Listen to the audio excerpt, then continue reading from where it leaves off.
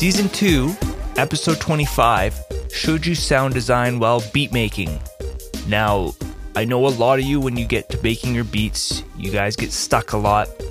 And in this episode, I'll talk about some tips for you guys to see results in your beats, make things super easy, because it is tricky, but it's tricky because you really don't know the tricks of the trade, which allow you to really accelerate really fast. All right, so before we get into this podcast episode, check out my free book I've written for you guys. It's called 5 Keys to a Successful Beat. There's my 5 keys. I've also included my 7 core principles. There's tons of valuable tips for FL Studio producers. You can download it by going to itsgratuitous.com/5 keys. All right, so before we get into the episode, I've released a lot of new blog posts on the website. If you visit itsgratuitous.com/blog.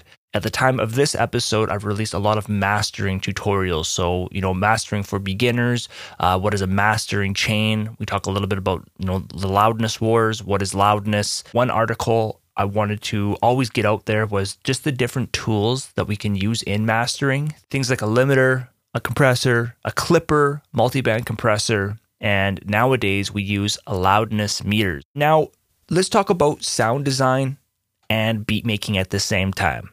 So when I first started, I used what's called a Rompler, all right? And I'll leave a free resource in this episode's resources. So I created a free tutorial. It's about a half hour long, and it's all about what is a Rompler, okay? ROMPLER. And so essentially a Rompler is you just pick a preset and you can start making your beats. Okay. Now, when you are trying to do sound design as you're beat making, you have to remember that sound design is a totally different industry. And if you're trying to do sound design while learning beat making, it's going to be way too overwhelming for you. And honestly, I'd probably say like 99% of beat makers do not sound design as they make beats. If you do, then you're on like a different level than most people. But to be truthful, you need to have a decent melody, or you need a decent sound to start your melody, if that makes sense, okay? So when you are making beats, it's all about laying the groundwork. So for example, let's say you have a drum loop going on. It's all about getting that first melody, and it's got to be half decent catchy, okay? Now, the type of sound doesn't really matter so much. Like it does, because the sound selection is important. But the number one most important thing is the sound placement. So how you are placing the sounds, how you're getting the catchy melody. Once you have the catchy melody, then you can easily select a different sound with your, with a Rompler or different synthesizer. But I do encourage you guys to use a Rompler as you are learning beat making. You can hop into other synthesizers, things like Silent One, Serum, Pigments, and I do have free banks for all of those. If you would like them, you can go to itsgratuitous.com/resources. You can see like my free books, my free sounds, and some other free stuff I have for you there. But as a beat maker, it's all about being able to select high quality sounds to make your melodies really, really fast. And if you are doing sound design as you're trying to make the beat, it's going to make things really tricky. It's going to make things way longer. And you as the beat maker, the most important thing that you can learn to do is to create catchy melodies and also learn how the catchy melodies go together. Let's say you create a piano melody. Now you're going to add a guitar in there. You have to learn how can you create a catchy melody over top of this piano now, right? So you'd have a piano. That's your first loop. How does this guitar go over top and sound unique? And, again, I always talk to you about finding your own sound, being your own person within this music production world, because there is a lot of copying. Always. It doesn't matter if you're at the most professional level or if you are just trying to follow someone off YouTube. Everybody copies, right? And I always tell you guys, pull away from the copying and you truly will find your own sound, because I highly encourage you actually to go back to a previous episode. I talked to you about we all have 12 notes, right? So when you watch a tutorial and somebody, is playing their melodies or whatever, it's like we all only have 12 notes. Yes, they go up and down an octave, but it's not like anybody has more notes than somebody else, right? So we all have the same amount of notes. It's all about learning how to create catchy melodies with these notes. And the only way you're going to do that is by practicing and practicing. And if you want to learn more about using your 12 notes, I highly encourage you to check out my Piano Lessons for Producers course. You can come to itsgratuitous.com and you will be able to find it. Again, I highly encourage you guys, check out the search bar. Anything that you want to look up, like piano, drum loops, mastering now, just type that into the search bar, and articles and courses and everything pertaining to that on my website will show up for you. And there's tons and tons of valuable resources on my website. I have over 300 written articles.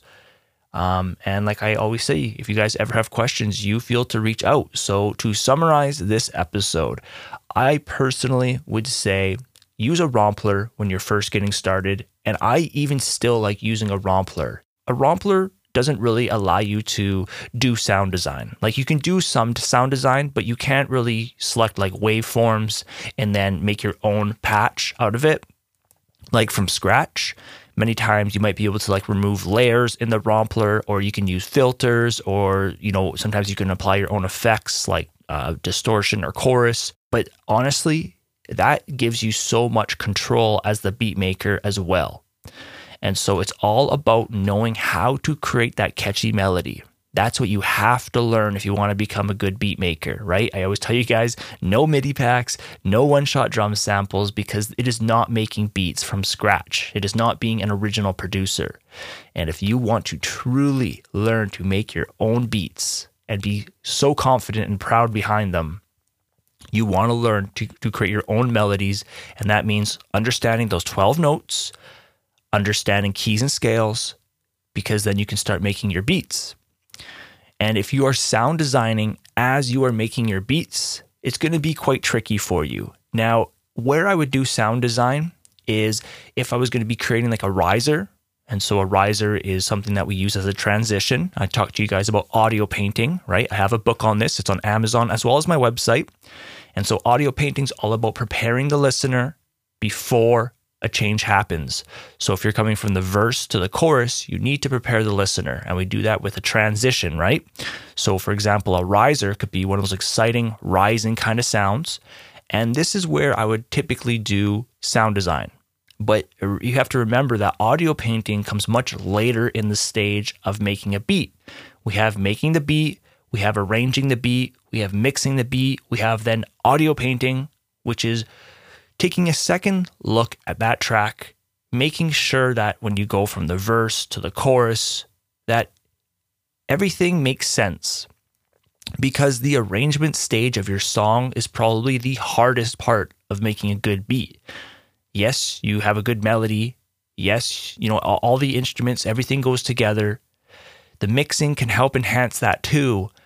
But the arrangement is essentially like when I talk to you guys in the audio painting book, I give you that explanation of your listener essentially goes on a roller coaster ride. They sit down, they strap in, and when they hit play to your song, you're taking them on like an emotional roller coaster ride, right? They go up and down, depending on if you're in the verse or in the chorus, as that is like the emotions, right? And your arrangement is what gives the full emotion. It's the build-ups, it's the breakdowns. And so at the audio painting stage, this is where I would focus a lot more on like different sound design stuff, again, such as like those risers, or if some of these instruments aren't maybe going together, I'm just really looking at it from a top-down level, from a listener's point of view. And that's essentially what you have to do before you release it into the world. And then after the audio painting is like the mastering, right? But at the end of the day, they all kind of go together, because once you hop into each stage, you can kind of bounce around. And that is the benefit of being a music producer who can do it all, because you can go back and forth. And if you're doing it all in one project, it makes it really, really easy. And so when you listen to a lot of, advice or a lot of tips from a lot of people, you have to remember that many of these people, they do only work in one industry. And we as the beat maker, or essentially like the music producer who's doing it all, you have full flexibility. So more than even what these people are trying to teach you. For example, if someone's just teaching you mastering, well, they're being sent a file from somebody else. But you as the music producer, you can change the sound still if you want. You can change the individual levels. You can change EQ on the individual level, or you can change EQ on the mastered level, right? On the 2-bus. So it's all about understanding the workflow. And if you want to get a good workflow, I highly suggest not to do sound design as you're making the beat. Even like I said, I can use Serum, I can use Sylenth One, I can do some sound design. I'm not the best sound designer, but again, you guys can check out my presets. Again, I have the free ones. And my biggest thing when I am doing sound design is I'm focused that those presets can be really good with chords and that they're focused for a beat maker. You can buy presets that aren't for beat makers. So in other words, maybe they're good for film or for scoring a movie and stuff like that. But we as beat makers, we need to have nice, high quality sounds that are good with chords, that are good for catchy melodies. And when you have high quality sounds, it allows you just to select a high quality sound, get into your beat making, and then keep progressing into these different stages, such as the arrangement, the mixing, the audio painting, all that stuff. Okay? So again, you can sound design if you want, but I suggest not to. It's going to slow you down, and your goal as the beat maker is to learn to create catchy melodies that go together. And when you are flowing, right? Because that's how it works. Like that's, when you go to make that beat, that's how it works. You need to have that fast flow because you go from one instrument to the next instrument to the next. And, so I've talked to you before that there's different ways, there's 2 different ways you can build like up to the chorus.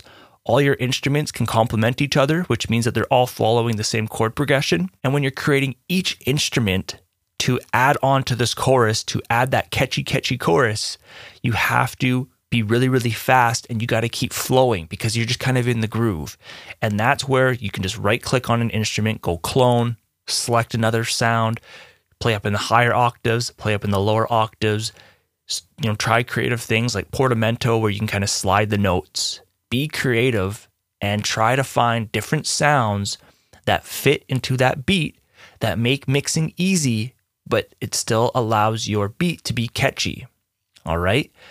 A lot more tips coming your way. Definitely check out the website, itsgratuitous.com. I will be releasing a course here eventually about how to make a beat from scratch.